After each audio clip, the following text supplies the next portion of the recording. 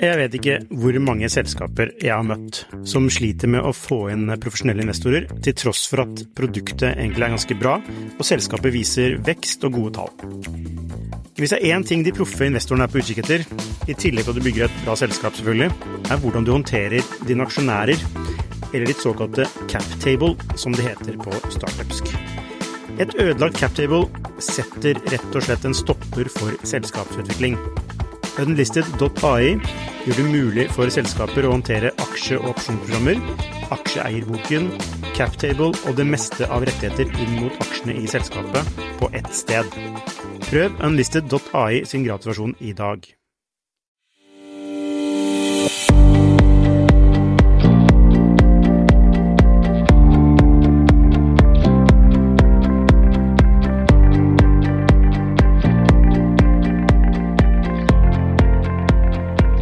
Hi and welcome to Shifters Podcast. Today we have Brittany Bingham as our guest. She's leading the marketing and growth strategy at RaiseMe. Before that, she was several years at SurveyMonkey, most recently as the Senior Director of Growth Marketing. And today we will talk about growth. Welcome, Brittany. Hi, thanks so much for having me. Thank you for having us in this conversation. And could you tell us a little bit about your background? Yep. So you obviously shared just a bit, but currently VP of Marketing and Growth at RaiseMe, which is an education technology startup here in San Francisco in California. And we largely focus on giving students access to scholarships earlier on in high school so that they have more confidence and understanding of how much college will cost them. And so from a business perspective, it really is marketplace dynamics in that we have universities in the United States on one side of the marketplace and students on the other side. And we're working to connect those so students can earn micro scholarships earlier on. And as you mentioned, prior to this, I've been here for about, a year and 3/4 now, sometimes feels longer. Was at SurveyMonkey for several years where I led growth marketing. And that really was comprised of everything that had to do with acquisition, conversion, engagement, and retention across all of our business units, which was more than just that freemium model that most people know. It actually was a couple sales-assisted models as well as marketplace models and freemium models. But we can chat through all that a bit later. Yeah. So when you think about kind of the combination, it's everything from marketplace dynamics, freemium, viral loops, and multi-product environments. So, how do you define growth and why do you think that is important? Yeah, great question and super, super broad. But I think in a startup or really any company, the principle of growth is really oriented around maximizing the distribution of a product and marketing time or other resources towards a North Star metric in a sustainable way. So really trying to optimize that primary metric that's so critical to the company and how you apply your resources, how you think about growing that metric, and how you think about creating a sustainable and defensible kind of model around that metric. And more than just the process of the testing and that optimization and learning how to improve that metric, I think more than that, it's really that framework and the school of thought of how you go about doing that or how you achieve those optimizations. So that continuous learning and kind of application of it. So, and I think... Yeah, sorry, go ahead. Oh, I was just going to say, I think it manifests very differently in every organization. And so the business model and the stage will dictate different makeup of teams or their core competencies. But it'll vary for sure. Yeah. So when should you start to think about growth? Should you start thinking about growth really early on, or should you wait until you have some type of product to launch? I think you should always be thinking about growth. Obviously, there's a core value prop that you have to develop with your product to establish any sort of viability in the market. But ultimately, the earlier that you can establish this growth mindset towards optimizing and growing your business in a sustainable way, the better. Because it's not necessarily, products don't necessarily fail because of being a good or a bad product. It's often the distribution that causes failure. So poor distribution and not necessarily that the product itself can often dictate a business's success. So I think the earlier, the better. So, okay, so that's interesting. So you think that it's more of a distribution problem than the product problem, that if a product fails, or?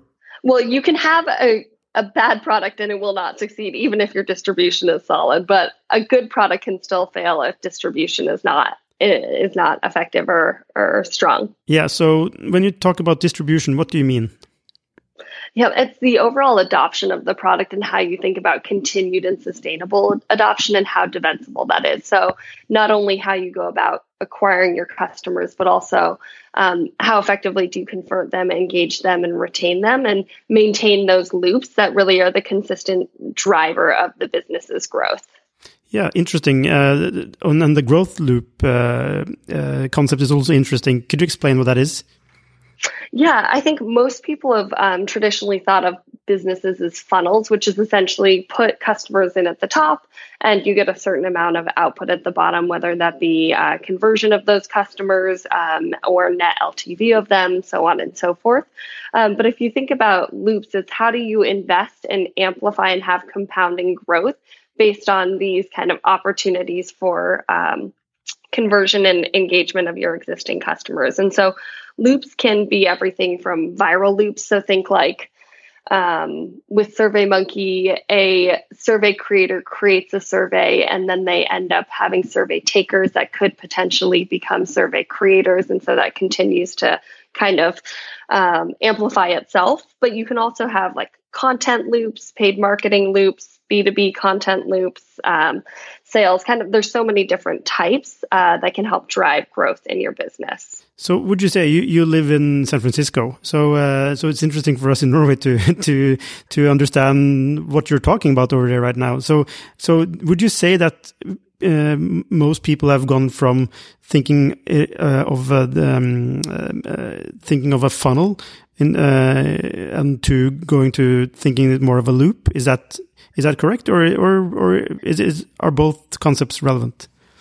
I think both are definitely relevant, and I don't think they're mutually exclusive. Ideally, what you do is you convert what is currently a funnel into a loop so that you can continue to drive growth in a more sustainable way. And so when you think about it, it's optimizing that conversion, that acquisition, that retention, all of those monetization levers. But then how do you continue to have that feed into itself versus just be a linear funnel that goes top down?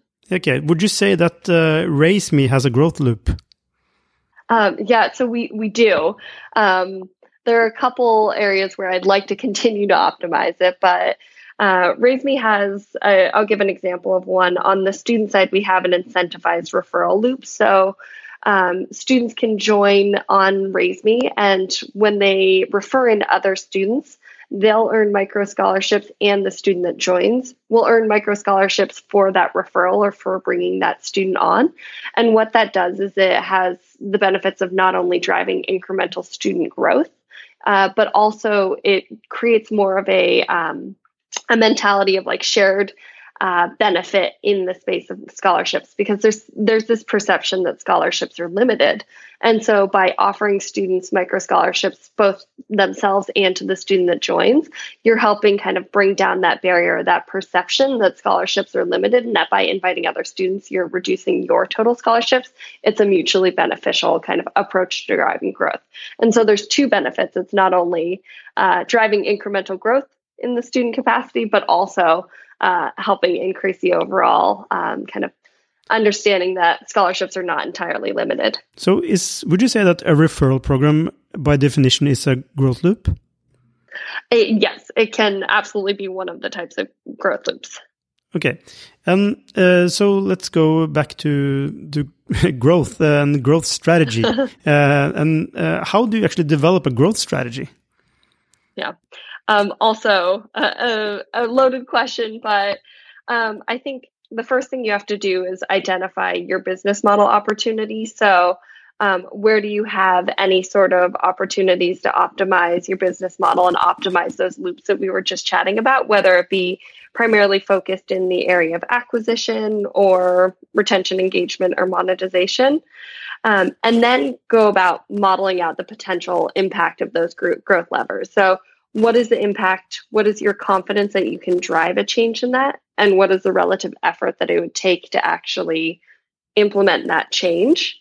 And then on top of that, go about identifying and starting to deeply measure the metrics that matter. And I say the metrics that matter because oftentimes there's a lot of additional metrics that aren't necessarily the drivers or the key metrics of success. They might ladder up to it, but they aren't the metric of success. So be really, really diligent about narrowing to those metrics that are truly most impactful for your business and that matter. And then go about creating an accountable team for these metrics. So how do you create either a cross-functional team of engineers, marketers, product managers, analysts, designers, and sometimes more? That makeup of that team or the distribution of the accountability depends on what types of growth lever it is. So depending on the tactic or the strategy, you'll have a different makeup of that team. So I think that's like the overall kind of approach. And once you have that growth model and that established team and the metrics, research, test, and iterate on top of that. Yeah. What have you learned working with growth that has surprised you? I'm always surprised. And oftentimes you learn more from tests that have failed than tests that have won. But I think generally speaking, by principle, I think how grossly underestimated the value of retention and your existing customer is from a growth mindset and a growth mentality. So a lot of companies will start their initial kind of growth testing frameworks around thinking about just new customer acquisition. And some businesses, that is absolutely the right approach.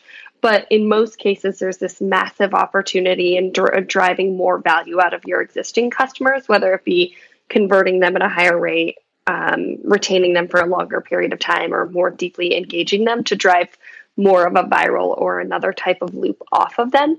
And so I think the first thing that I've really learned is that, and surprised me, is that not enough people necessarily focus on that. And I think another thing that's really surprised me is how drivers of growth can be largely misunderstood. So a lot of times we make assumptions about what is actually driving growth in a company, but until we unpack those metrics and start to understand exactly what the key drivers of those success are, not correlative kind of metrics that are attached to it, but causal metrics, really digging deep to try to understand what those specific metrics are. So you would need a really brilliant data scientist. Unfortunately, we don't all have those. I think there's a lot that you can do self-serve as well. And really, growth for me is something that's a deep quantitative mindset that needs to be shared across any of those different functions that I mentioned before. It's not accountability simply in a data analyst. Sometimes you need them to do a lot more of that robust data modeling that we can't all do despite wanting to. But really establishing that sense of kind of the quantitative focus or the understanding of the metrics across everyone that's accountable for it can really pay dividends as well. So when it's so quantitative, do you actually need to be creative? I think they go hand in hand, absolutely, because the data will tell you what is happening, but it doesn't necessarily tell you why it's happening. And so much of the ability of having, being a really good growth practitioner is creating hypotheses and recommendations of how we go about shifting those metrics. And that oftentimes it takes a lot of creativity. And so it's an understanding of your users, it's a deep understanding of the metrics, and then it's a sense of creativity on top of that to be able to understand what experiments you should be testing, how you go about solving the problems that you've identified with the data, and what could be most impactful for potentially shifting those numbers. So let's talk a little bit about, since you you gave me an idea to talk about B2B versus B2C growth. So I actually asked Sean Ellis this question, how do you work with growth in B2B? And he didn't have a super good answer. But do you have a good answer to that? How do you work with growth in B2B?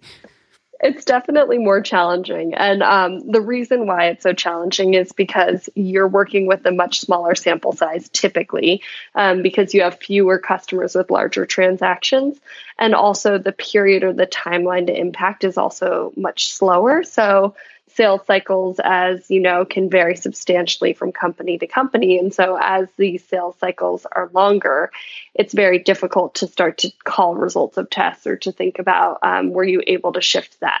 And statistical significance is just, out the window in many of those cases.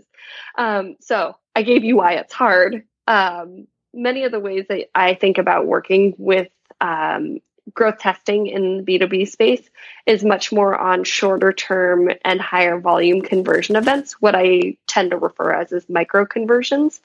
And so those can be leading indications of potentially successful outcomes down the road. So are they qualifying from a lead into an MQL or getting accepted from our sales team at a higher rate? Are we seeing a higher conversion rate on a web page of visits to lead form submissions? Are we able to get the same qualification rate or faster velocity in the funnel, which you can track over time? And so taking some of those metrics that aren't necessarily just simply total revenue and cost per close one, but focusing more on the smaller and shorter term events that are able to be tested more in isolation to drive more of a potential large outcome in the total closed one volume of accounts. So anyway, the core is data, it's measurement, and it's testing, and no matter whether you're into B2B or B2C, right? Absolutely. Yeah, the principle stays the same across them. It's just how quickly you can get to the results, or alternatively, how substantial maybe some of these metrics that you're looking at will vary definitely pretty substantially between those two. Okay, interesting. What do you see that many companies do wrong concerning growth?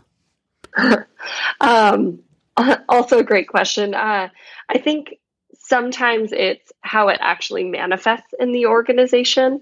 So I've seen some companies, which we've all made these mistakes, put the accountability on either a single person, or alternatively, they don't evolve their approach to growth over time.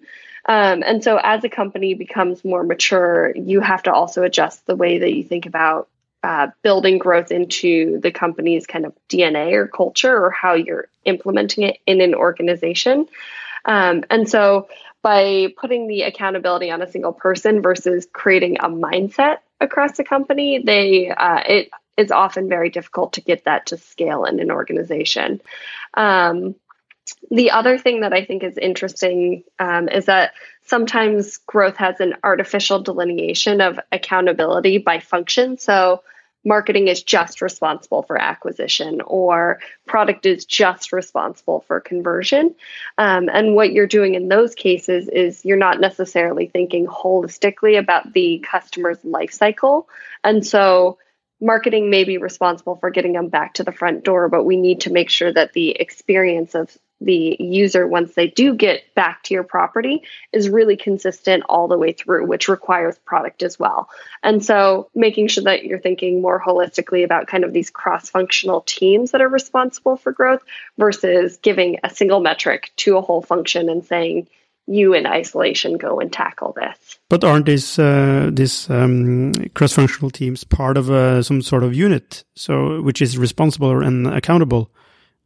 And yep. and in the end, there's one person running that unit. So who should be responsible or accountable? Or did I understand you wrong? So I think the point around a growth person is the idea of you have an entire organization, and then you have a growth product manager, and that growth product manager is the only person that thinks about growth. You should have it a much more distributed function throughout the organization, and that it should also be the frameworks and the mindset that you take to testing and iterating on the idea of growth and optimization of your metrics in an organization. You'll always have someone who's the lead in any of those tiger teams or accountable pods. You'll have a person who's at the charge for any of those metrics. But my point is more that you shouldn't have a single person be the person whose growth in the company, and also that from the perspective of functions, you should be thinking about the metric versus the function. So marketing is not just responsible for acquisition. There might be a tiger team that's responsible that is cross-functional in nature. Does that make sense? Yes, it does make sense. Someone calls it growth hacking. Well, Sean Ellis calls it growth hacking. Other people call it growth. You call it your title was growth marketing. But anyway, how we call it, is growth only for startups, or could also bigger corporations be better at working with growth, or have they grown to their maximum size? I definitely don't think it's just for startups. And to your point, I know a lot of people call it hacking as well, but I definitely think of it as more of a sustainable and more repeatable approach to creating a business model that grows. So I don't necessarily always think of it as hacking either. And a lot of larger companies tend to lose focus on this, but some do it really well. And I think you should continue to have an element of growth and continue to focus on growth agnostic of the company size.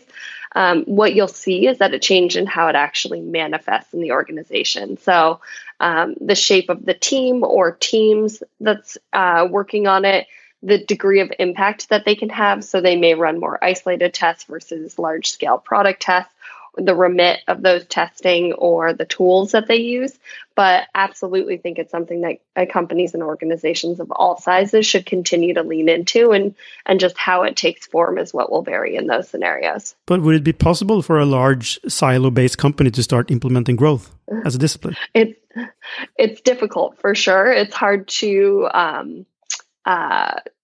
roll back on that if you haven't established it early on. But I think there are some ways in which you can do it. So start by establishing the goal, whether it be a larger scale goal or a smaller scale goal for that team or for the responsible parties. And then identify the levers that are required for it. So what will it take to actually go about achieving that goal that you've set out? And then you can start to create the team that has distributed accountability. So the cross-functional team, and particularly in larger organizations, I think a hybrid model of having a centralized responsibility for growth and decentralized ability to actually test is typically the most effective. So allowing people from all throughout the organization to conduct tests is something that tends to be more effective than trying to centralize it in large scale organizations. But again, this varies in case to case. But the most important thing in many of these large organizations that I think is often overlooked is actually changing the way that you think about defining success for those team members. So allocating a portion of their time towards growth testing and incentivizing the right output of that testing and growth, even if it's failed tests, making sure that you're incentivizing that they are spending time thinking about testing and iteration to help move those metrics. Because oftentimes what you find is when you try to establish growth in some of these larger organizations, the frameworks and the tools are put in place, but the time given to these people is not necessarily, it's not given to them, and their metrics of success are not shifted. And so it's very hard to reprioritize time towards it. Okay. Do you ever dream about running a big company and implementing growth? Sometimes I do and sometimes I don't. I really enjoy the stage that we're at as well. We're about 70 people right now and growing. But it was fun. The SurveyMonkey was about 800 or plus people or so when I left, and that was a really fun size as well. So who knows? You never know. It's hard to predict. Yeah. You work a lot with startups, as you told me. What do you think? Are startups generally good at growth, or do they have much to learn? It varies for sure from company to company, but really, I think generally speaking, most startups have a high growth mentality. It's it depends on the stage of them and the adoption and how they went about getting their early adoption, but you tend to see a pretty heavy growth mindset in anyone that's willing to jump into a startup that's in a high growth phase. Yeah. And what are your best tips to companies that want to see growth? This is a loaded question. So I think there's kind of three that I'd boil it down to. The first one, other than just like invest in it and make it core to your company, is knowing your metrics and really understanding which metrics matter, and also know your counter metrics. So what are the metrics that are early indications of success or impact the kind of larger level one metrics, or those North Star metrics that I was mentioning before, and invest in your data early. So data infrastructure, access to your data, understanding of your data, so on. So that's definitely a big one. The second one, which we talked about right from the beginning, I'd say is identify and invest in fueling loops and setting up your cross-functional teams to help drive those loops. So identify how you can amplify and have compounding growth based on bringing in a set of new customers or more deeply engaging your existing customers. Sorry, I need to interrupt you, because a question to that. Is it possible to, can you identify loops, or do you have to design the loops? You can absolutely identify them. I think people have stumbled onto some loops that they didn't necessarily know were going to be the primary drivers of their success. And you can continue to optimize those too. And so you can work to open up new loops in your business, or you can optimize ones that just naturally occurred in the business. But you can also design them, right? Absolutely. Yeah. So is that the main way to actually make a loop? Is it to design one? Typically the core business or the core value prop of the product itself should ideally be created with some sort of loop model in mind. That is not always the case. And so in those cases, you often should think about designing one that's additive to the business, but that's much more difficult. If you can establish a business or a product that is founded on a loop that is core and fundamental to the business or the product itself, you're going to have a much larger chance to capitalize on that early on. And so think the SurveyMonkey model, it was really built into it that you had this really beautiful kind of casual contact viral loop of survey creators and survey takers. We've opened up loops on top of that from an organizational virality, conversion into other products. But really that core loop was fundamental to the initial growth of the business. Yeah, sorry, I interrupted you after your second tip. What's your third tip? Yeah, no problem. And actually, quite fitting. I'd say learn from others. There's so many practitioners out there that are doing this that their business model might not look exactly the same, but when you start to unpack it, there's tests that have been done, there's business model learnings, there's landmines that have been stepped on that you can learn from. And so try to capture as much knowledge from other people, because there's a lot of great learnings out there. But not necessarily think that what works for others will work for you, right? No, not at all. And that's actually one of the things that I think you learn quickly is the exact same test can have different outputs with minor changes. And so don't assume that anything will be exactly like what other companies have observed, but take as much of the learnings as you can and kind of capitalize on those. Yeah. And lastly, I wanted to delve into the marketplace, because you work in a two-sided marketplace with RaiseMe. And how do you work with growth in a two-sided marketplace? Is that different from just an ordinary SaaS product? Yeah, it absolutely is. So it's pretty complex in nature, and I think the one here at RaiseMe is even more complex for some reasons. So if you think of most marketplaces, you'll typically have a supply side and a demand side, and if you grow those concurrently within any sort of kind of matching constraints, meaning are the people that you're getting on the supply side matching with the people or the customers that you're getting on the demand side? You can kind of grow those concurrently. If you think about ours here at RaiseMe, you have students and all of the primary players on one side of the marketplace, and you have universities on the other side of the marketplace. And so a traditional B2B model on the university side and much more of a B2C high growth model on the student side. In order to optimize for that, we need to be really diligent about the students that we're bringing on board and making sure that they're matching to universities. And unfortunately, it's not just geographic preference that really drives students' interest in colleges, meaning someone sitting in California might not say, I'm just going to go to the school that's closest to me. But there's all sorts of other attributes that really factor into that. What are their academic interests? What are their extracurricular interests? What is their overall performance that they have in school? And what do they want to focus on when they do go to university? And so all of these factors we have to take into account when we're thinking about driving a healthy marketplace, meaning we're bringing on students that can find and earn scholarships towards schools that they're interested in. And schools are also matching and connecting with students that will actually want to attend their university too. And so it becomes pretty complex in working to optimize that. And you have to be very diligent about kind of driving a sales cycle that's focused in areas where you're also investing in from a student growth, both from an interest and a geographic standpoint. Yeah. So do you create like segments of students with different attributes? Yep. So we have layered on, essentially created a quantitative map that looks at what we call the matriculation patterns of students. So students in X state or X region have a high likelihood to go outside of state versus in state and tend to have this type of interest.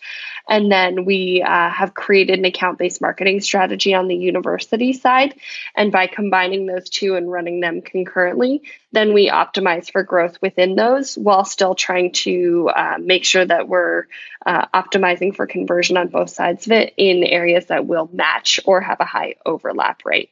Yeah, this is really complex. For example, compared to Uber, it's really complex because with Uber you really want to just go from A to B, right? Yep. Yeah, and I by no means do I think Uber has easy problems to solve either. They have a huge amount as far as surge and events and complexity of how long people are riding and yes. people driving home. That's true. But there is definitely, I think, an element of geographic concentricity. So if they just wanted to open up in a small market, they might have a slightly more simple. I shouldn't even say that. They're going to come back to me. It might be more geographically concentric than, say, something like matriculation patterns of students. But they have very interesting problems to solve there, too. Okay, so it wasn't easy to build Uber. Yeah, I can't imagine. I wasn't involved, but I can't imagine that it was so easy. No. So, last question. So what do you believe to be the truth, but something that most others will disagree with you on? Yeah. I don't know if everyone would disagree, but I think I think not all metrics are created equal, and that in some cases, the metrics that people look at on an ongoing basis should be strongly questioned or should be dug into. So things like baseline, that people assume a certain conversion rate or a certain adoption rate is baseline. What you'll see is that often could potentially degrade over time, or that might shift based on the types of sources that you're getting users from, or metrics that are correlative to growth versus causal to growth, or counter metrics aren't set. And so I think maybe my groundbreaking kind of comment here that I believe is truth is that you should really question some of the metrics that you look at and make sure you get really close with those that matter. Yeah, that's a great insight. Thank you very much, Brittany. This has been very, very interesting. And we will see you here in Oslo for the Shift conference. And we're really looking forward to that. But what can we expect to see when you come? Well, hopefully a highly informative but also fast-moving discussion. that gives you frameworks, but also tangible tactics. And hopefully you get some good takeaways that you can go and apply in an organization. Yeah. Thank you very much, Brittany. Awesome. Thank you so much. It was great chatting.